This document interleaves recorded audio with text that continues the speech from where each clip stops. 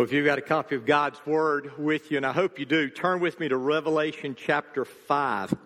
My wife and I just got back from a 10-day trip to Italy, and while we were there, we had the privilege of meeting some new friends, eating some incredible food, and seeing some amazing sights in Venice and in Rome and in Florence. We saw castles, we saw palaces, and we saw churches, lots of churches, ornate churches, beautiful churches. And these churches have had people worshiping in them, some for well over 1,000 years.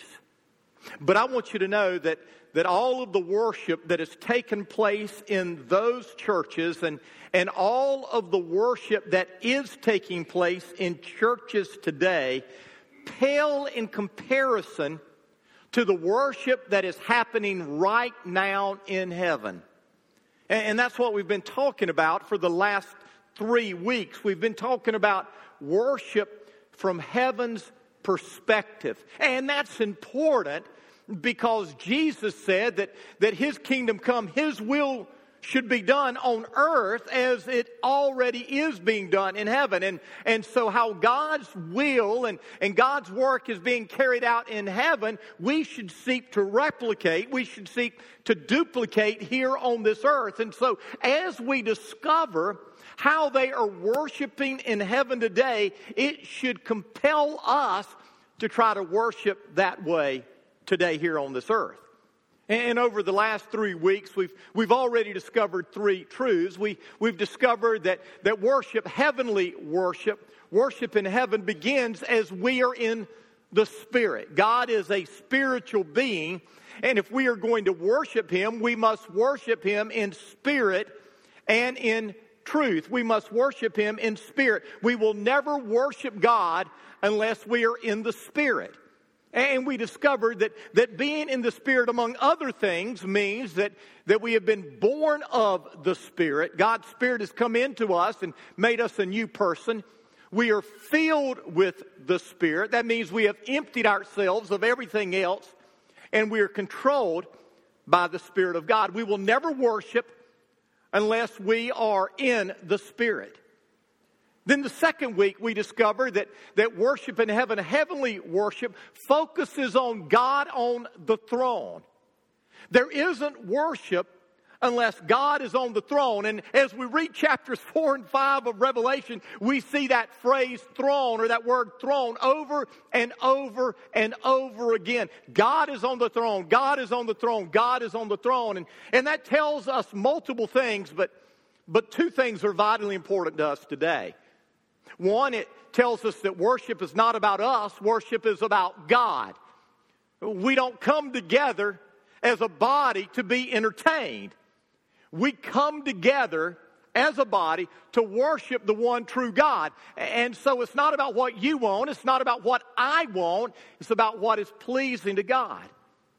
But God on the throne also reminds us that He is to rule and reign in our life. If God is on the throne, that means He is the ruler of heaven and earth and everything else in between. And if He is the ruler of heaven and earth, then certainly He should rule in our lives. And we're never going to be worshiping God, truly worshiping God, until He is on the throne in our hearts and in our lives. Last week, Pastor Steve taught us how worship in heaven involves being in awe of the power and the majesty and the splendor of God, but most of all, the holiness of God. When we see God on the throne, when we're in the Spirit, it will cause us to move to a spirit of awe, because God is awesome. He is everything to us. And as we are in awe before God, it will cause us to do multiple things. It will cause us to fall to our knees. We see that in chapter 4 and 5 multiple times as they were worshiping God, and they just fell down before Him in His presence. It causes us to give Him our everything. They laid their crowns before Him. And if we are in awe of who God is, and we understand that He is holy, He is the only one worthy of worship, it will cause us to give our all to Him, which includes not just our money, not just our possession, but our time, our talents, our everything. And if we are in awe of God, it will cause us to sing. Over and over in chapter 4 and 5, we see them singing a new song, praising the one who sits on the throne and the Lamb of God. And all of these things sprung out of the awe that they had when they entered into God's presence.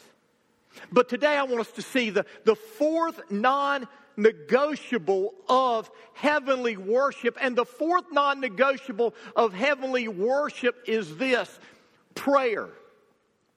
Our prayers. The prayers of God's people, the prayers of God's saints.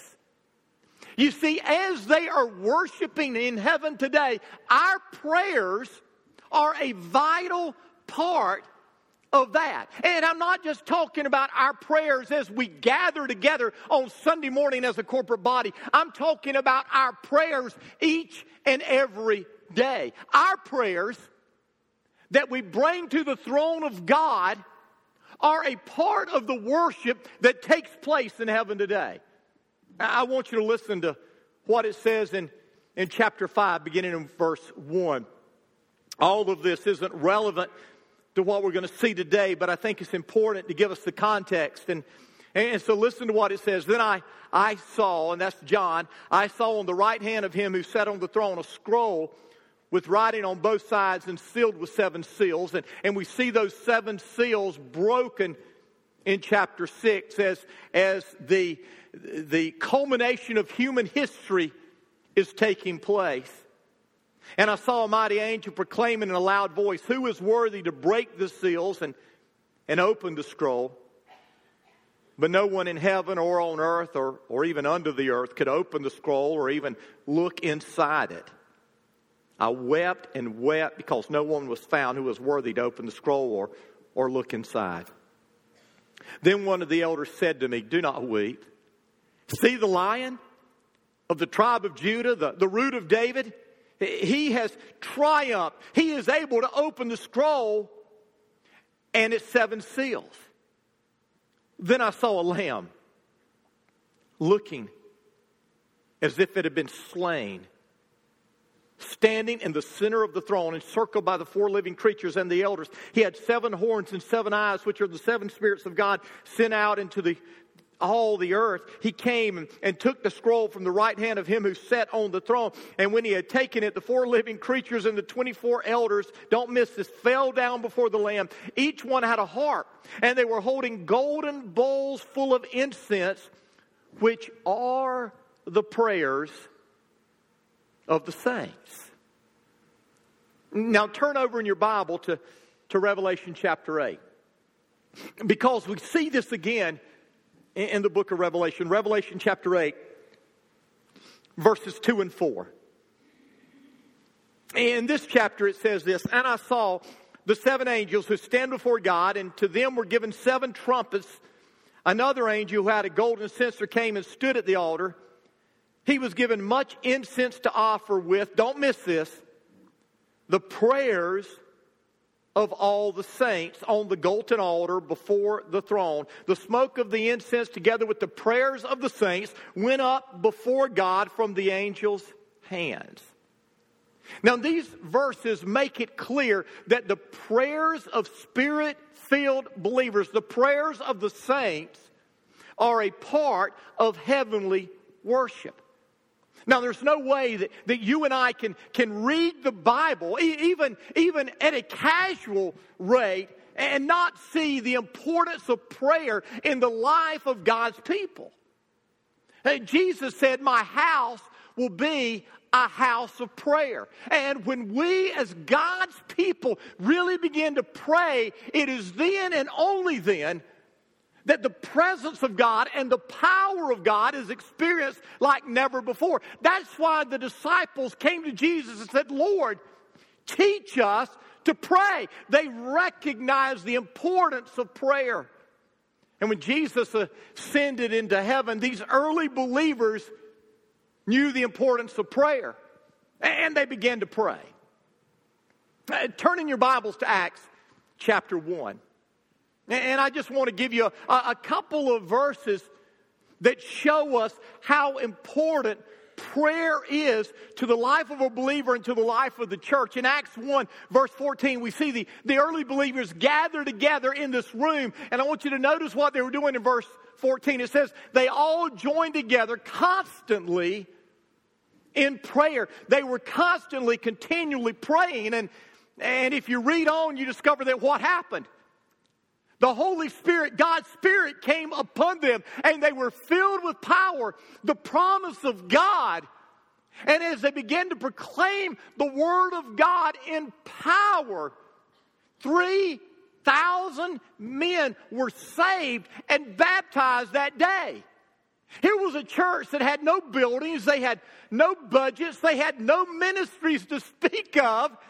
And yet, through prayer, God's power came down and 3,000 people were saved. In Acts chapter 2, we discover in verse 47 or verse 41, I believe it is, that they were devoted to prayer. The early church was devoted to prayer. And because of that, verse 47 tells us the Lord was adding to their numbers daily. So they were gathering in this place, continually, constantly praying. Chapter 2, they were devoted to prayer. Chapter 3, verse 1, we read, one day Peter and John were going up to the temple at the time of prayer. It was 3 p.m. So we see the early church gathered corporately to pray. They gathered individually to pray. At this particular time, Peter and John were going to the temple. This was a Jewish custom. Most likely, this was the very first evangelistic prayer walking.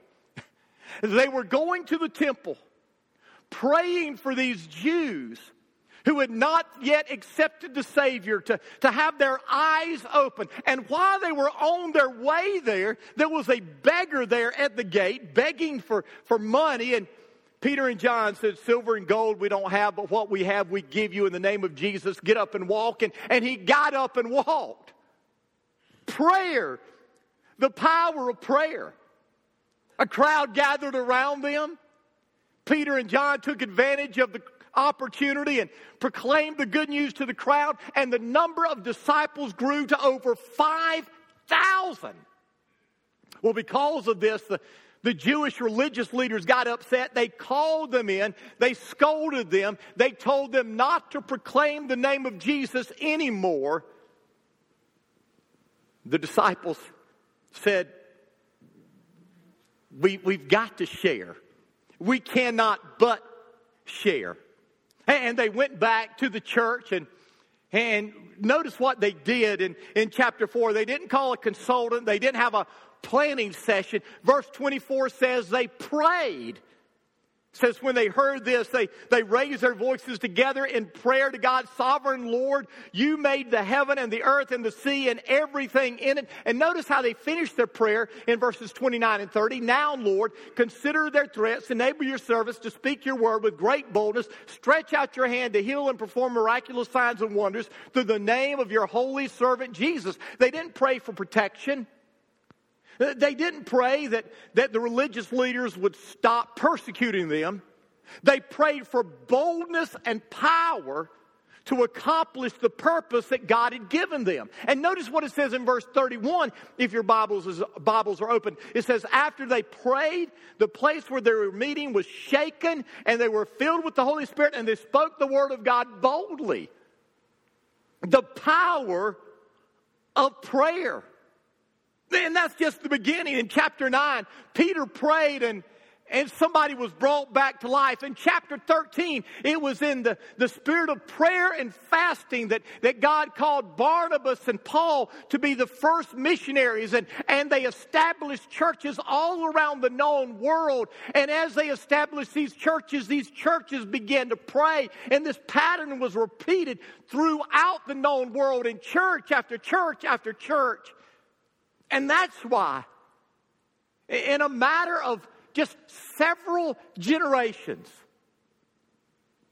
the entire known world at that time had come to hear about the name of Jesus. You see, our prayers are powerful. Our prayers are effective because our prayers usher us into the presence of God. Now as we look at these few verses that show us that the prayers of the saints are a part of the worship that is taking place in heaven today, I think that we learn several truths. And I want to give these truths to you in the remainder of our time. Here's the first one. I don't want you to write down what's on the screen because I've changed it. Okay? Now, our prayers are pleasing to God. But what I want you to write down is this. Our prayers prepare us to enter into the presence of God. Our prayers prepare us to enter into the presence of God. Notice what it says in verse 8. It says, the elders had gold bowls filled with incense. And then it says, which are the prayers of the saints. Now, if you go back to the book of Exodus, you will discover that when God was giving his people plans to build the tabernacle, the place on earth that represented his presence, he told them to build an altar for burning incense. This altar was right outside the Holy of Holies, and every morning and every evening the fragrant incense was burned on that altar in the Lord's presence. God even gave them specific instructions on how to make this incense. It was to be a sweet smelling aroma to God. But from the very beginning, this incense wasn't just to be a ritual that was to be performed. This incense was associated with prayer. That's why we read the prophets over and over again telling us that God doesn't want your incense. Because you see, just going through the ritual in and of itself is not what God wants. No, what God wants is the dedicated prayers of his people. In Psalm 120 or Psalm 141 verse 2, David said this. He said, may my prayer be set before you like incense. May the lifting of my hands be like the evening sacrifice. What he is saying is, I want my prayers to do what the incense is to do, which prepares the way for entering into the Holy of Holies, the presence of God. In Luke chapter 1, verse 10, we are told this, and when the time for the burning of incense came, all the assembled worshipers were praying outside. You see, the incense in and of itself was just a symbol. It was a symbol that we were entering into the presence of God. And so how do you and I enter into God's presence today? Well, the good news is the Bible tells us. Write this down, Psalm 100. I'm going to read the entire chapter to you. It's only 5 verses long. But it's a beautiful psalm. It's one I memorized as a child, but I want to read it to you in a little different translation. Listen to what it says. It says, shout for joy to the Lord, all the earth. Worship the Lord with gladness. Come before him with joyful songs. Know that the Lord is God. It is he who made us, and we are his. We are his people, the sheep of his pasture. And then notice what it says. Listen. Enter his gates with thanksgiving, and his courts with praise. Give thanks to him and praise his name, for the Lord is good. His love endures forever. His faithfulness continues through all generations. And so what does God tell us? God tells us that we enter into his presence with thanksgiving and with praise. And so as we begin our time of prayer, we should always first and foremost focus on God. You see, all too often when we pray, we get right down to what we want, don't we? I mean, we tell God, God, I want this. God, I need this. God, you've got to do this. Have you ever done that? I mean, I have. But what the Word of God says is that we enter into his presence with thanksgiving. We enter into his presence with praise. Now, let me tell you what those two things are. Praise is when we honor God for who he is. He is God. He is the Creator. He is the Sovereign. He is the Almighty. He is our Redeemer. He is Jehovah Jireh, the Lord who provides. He is all of these things. We praise God because of who he is. We thank him for what he has done. And the Bible says, get this, that we're to be thankful in what? In all circumstances. And so what the Bible says is that we not just thank him when things are going our way. God, I thank you that I got that big raise. God, I thank you that test came back negative and I'm healthy. God, I thank you that you spared my child. We thank him even when it doesn't go our way. We thank him when we lose our job. We thank him when the test doesn't come back good. We thank him when our child goes astray. Why? Because God is a good God. We can trust him. And so we enter his gates with thanksgiving, his courts with praise.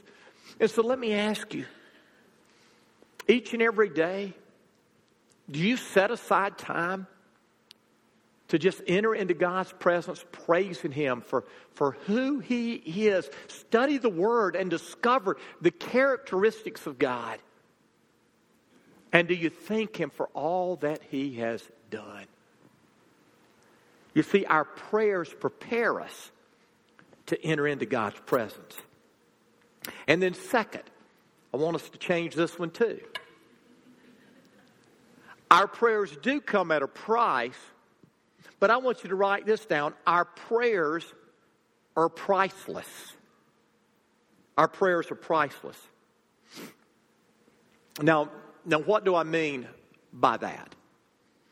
Well, what I mean is that they are of great value to God. And they are of great value to God because they are, one, rare, and two, they do come with a price.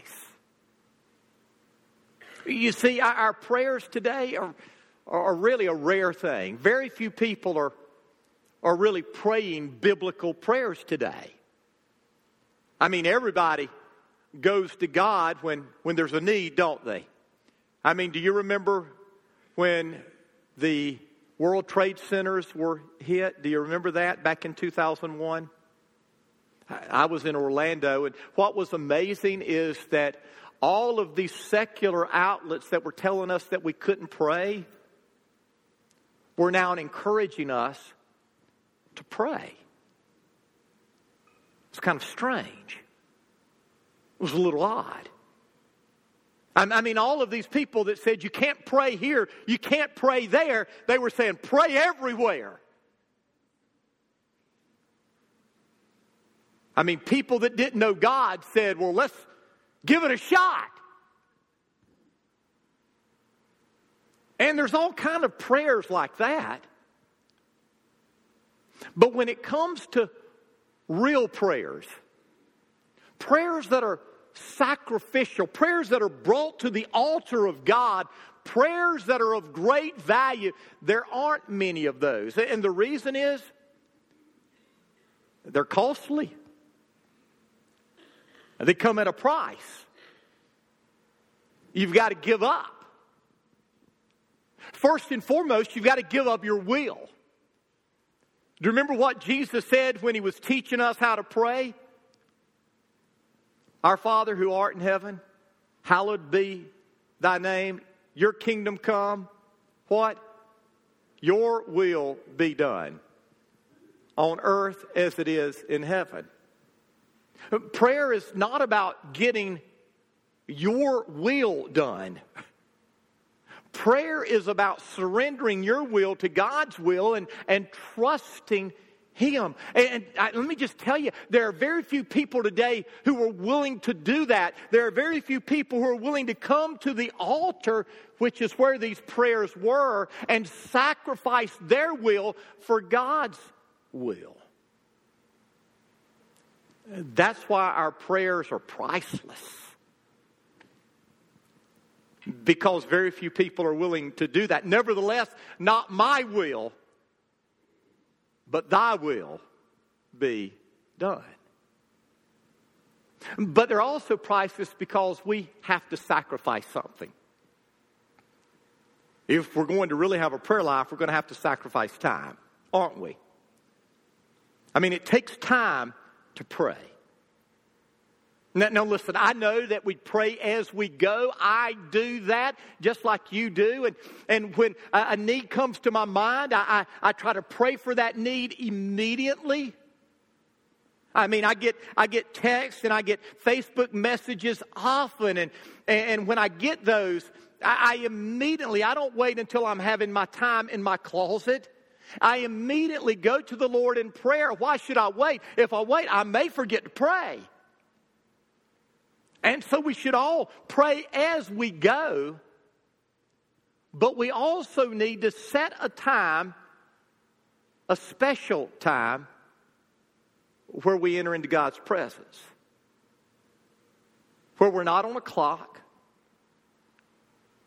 where we've given this time to God. We're in our prayer closet. Remember what the Bible tells us about Jesus. It says very early in Mark, very early, he left his disciples and went alone into the wilderness to pray. Here's what I've discovered. Most of us, because of our schedules, if we're going to have a prayer time that's really effective, we're going to have to either set aside a time in the morning or set aside a time in the evening where we remove ourselves from every distraction and we pray, because if you just wait and fit it in as you have time, here's what's going to happen. You're not going to have time. You hear me? You've got to sacrifice that time. It may mean that you set the clock a half an hour earlier or an hour earlier. It may mean that you determine that when you get home, you're not going to immediately turn on the TV. You're going to go into your prayer closet. I'm not sure when the best time for you to pray is. It's when you're alert. I mean, it's not when you're falling asleep. And so if it's early in the morning, drink yourself a cup of coffee first or something else that will help you stay alert and awake. And if you wake up chirpy, great. That's wonderful. I mean, for me, I've got to drink a cup of coffee before I really have my prayer time.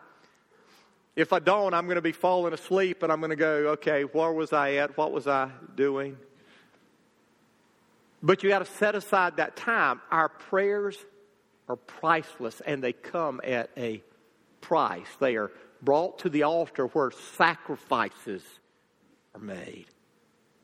Third, our prayers are to be pure as they are brought to the Lord. Notice it says our prayers were in golden bowls. And one of the things that they pointed out to us as we were touring some of these churches in Italy was that they decorated and they built many of these churches not with gold just because it was of great value, but they built with gold because gold was, in their minds, the purest of all substances. And they wanted that gold to represent the purity of their worship to God.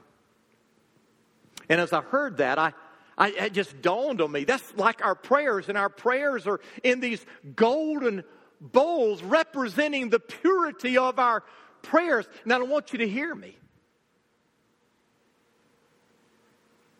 You see, when we pray and we have undealt with sin in our lives, our prayers are going to be hindered. Several years ago, I shared this truth in detail, and I had someone who was very upset. They were upset that I said that our sin will keep God from hearing our prayers, but hear me, I didn't say it. God did. And listen to what it says in God's Word. Psalm 66:18.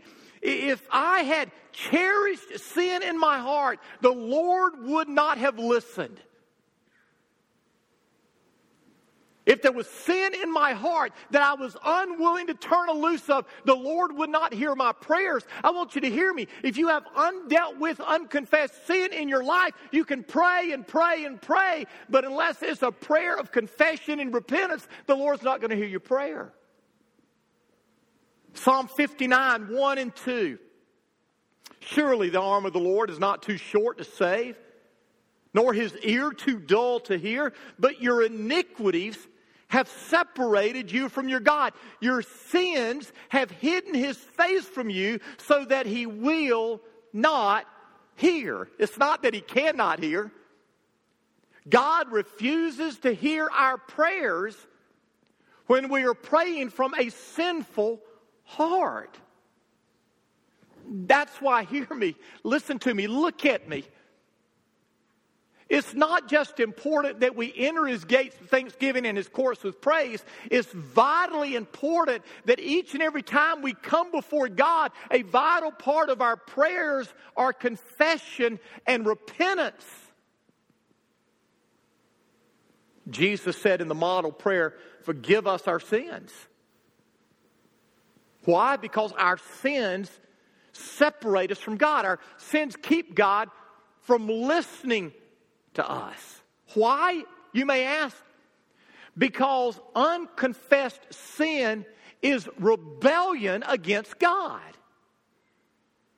And so when I am living in sin, whatever that sin may be, it may be a sin of attitude, it may be a sin of action, I don't know. But whenever we are living with this unconfessed sin, listen, God is not going to listen to our prayers. That's why it says in James, the prayers of a righteous man are powerful and effective. And so our prayers are to be pure. Our prayers prepare the way for us to enter into the presence of God. Our prayers are priceless. They come at a great price. Our prayers are to be pure, but let me give you one final thing. And that is this, our prayers are powerful because they go to the Lord. That's what it says in chapter 5. That's what it says in chapter 8. Our prayers are presented in these bowls to the Lord himself. Wow. It's amazing. I want you to listen. The greatest weapon you have available to you is not a nuclear bomb. It's not an automatic weapon. The greatest weapon you have available to you is prayer. Because prayer connects you with the power of God. And the power of God can do anything. Ian Bound said prayer can do anything God can do. The pity is that we do not believe this as we ought, and we do not put it to the test. Edwin Orr said, whenever God is ready to do something new with his people, he sets them to praying. John Wesley said, God will do nothing but in answer to our prayers. What can bring revival to our land? Prayer. What can bring us to racial reconciliation, true racial reconciliation in our land? Well, it starts with prayer. What can bring economic prosperity to America? Well, it begins with prayer. Everything that is of any value starts with prayer. Because prayer connects us with God. And so you see, when we're talking about worship in heaven, the worship that is taking place right now, and as we are here gathered as a body, and we're talking about prayer being a part of that, we're not primarily focusing on our corporate time of prayer where we lift up this prayer, where we end with this prayer, where we begin with this prayer. No, it's not that. It's our prayers prayed by saints, people who love Jesus, who have taken time to enter into His presence with thanksgiving and His course of praise, who are willing to sacrifice, they're willing to pay the price to set aside the time and put forth the energy and the effort to pray. It's the kind of prayers that originate from a humble heart that is willing to confess sin and turn from sin. And it's the kind of prayer that believes that prayer really does change things. Prayer can change the heart of a rebellious son or daughter. Prayer can restore a marriage that seems impossible to restore. Prayer can change our situation because prayer connects us with God. So how's your prayer life? Our prayers that we pray every day are part of worship in heaven today. So let's make a commitment to be people of prayer. I want you to bow your head with me. I want you to close your eyes, and with your head bowed and with your eyes closed, I want to ask you a question, and you don't need to raise your hand. I just want you to think. How is your prayer life? Is it where it needs to be? Does your prayer life show that you really do believe that God wants to save the lost? Does your prayer life show that you really believe that God is the one who can provide racial reconciliation in our land? Does your prayer life really show that you believe that your prayers can change the destiny of our nation? Does your prayer life show that? How's your prayers? How's your prayer life? And if it's not where it needs to be, what I want to ask you to do this morning is make the commitment to begin to pray in a way that will be worship in heaven. Now, if you're here and you've never given your heart and life to Jesus, you've never been born again, His Spirit has never made you a new person, then more importantly than you getting your prayer life in order is you getting your life in order with God. And so if you're here and you've never committed your life to Christ, I want to give you an opportunity to do that right now. You can pray this prayer to Him with a humble, sincere heart. Dear God, I come to you this morning humbly acknowledging that I need you. I am a sinner I've disobeyed you. I've rebelled against you. Forgive me. I know you died on the cross for me. I know you rose from the dead to defeat sin and death for me. And I'm trusting you to save me. I'm giving my life to you. Come into me through the power of your Spirit. Take control. Make me brand new. Thank you, Jesus, for hearing my prayer. Thank you for saving me.